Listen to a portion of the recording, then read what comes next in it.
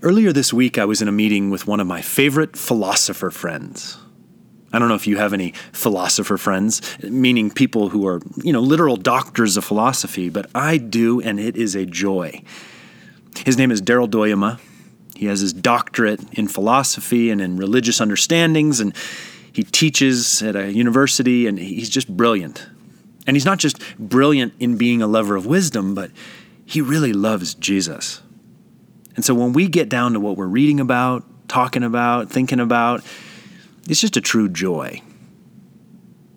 Well, as sometimes happens when you're in a meeting around a big table with multiple parties, sometimes the best parts of the conversation actually happen after the meeting, when you're walking out to your car.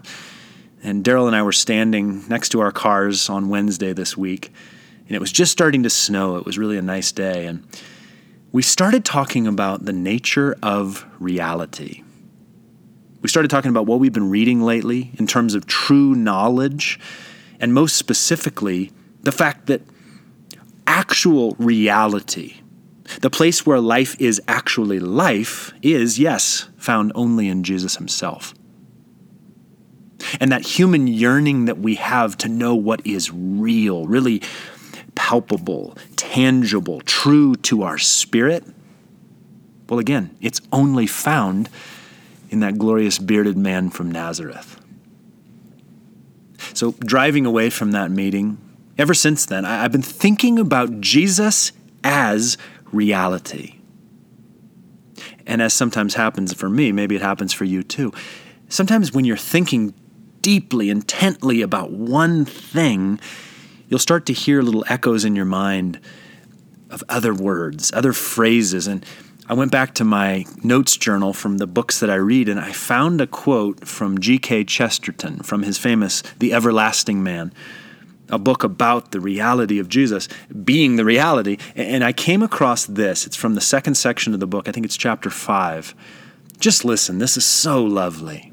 Chesterton writes, "It is one among many stories, only it happens to be a true story. It is one among many philosophies, only it happens to be the truth.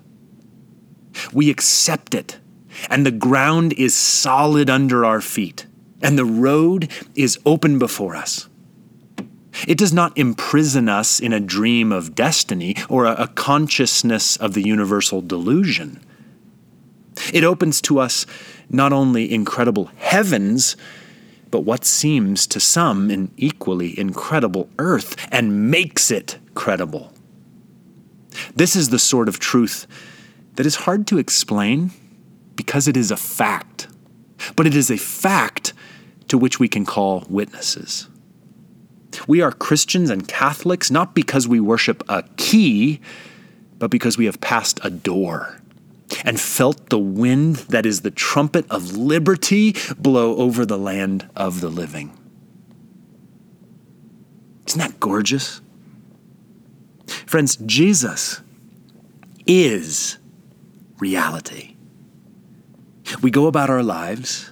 We're chasing these different dreams. At times they actually might be delusions. And at the center of it all, if only we would turn our full attention to him, is reality incarnate, Jesus himself. And to echo the wordings of Chesterton, I would remind you almost with sort of a poetry about it.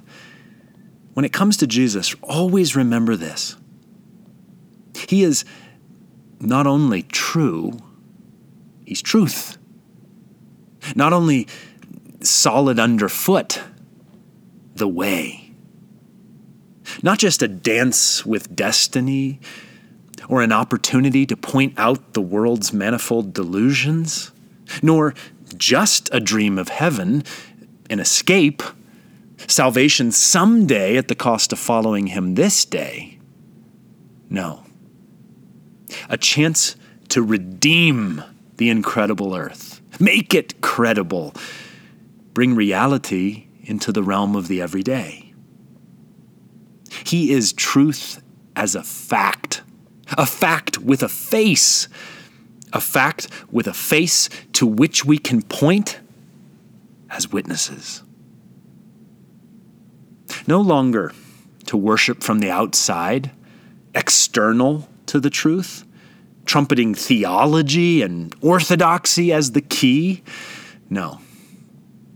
In Jesus, we have passed past all that, through the door that is Him, felt the breeze of a different place, a breeze that's trumpeting liberty, life, as we know them, as we learn them in Jesus Himself.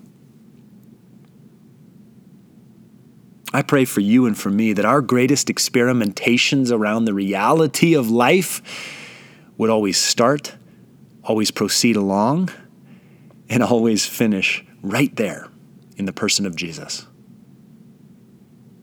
Friends, let's get carried away with the fact that we already have passed through and into that door, into that new reality that is reality Himself.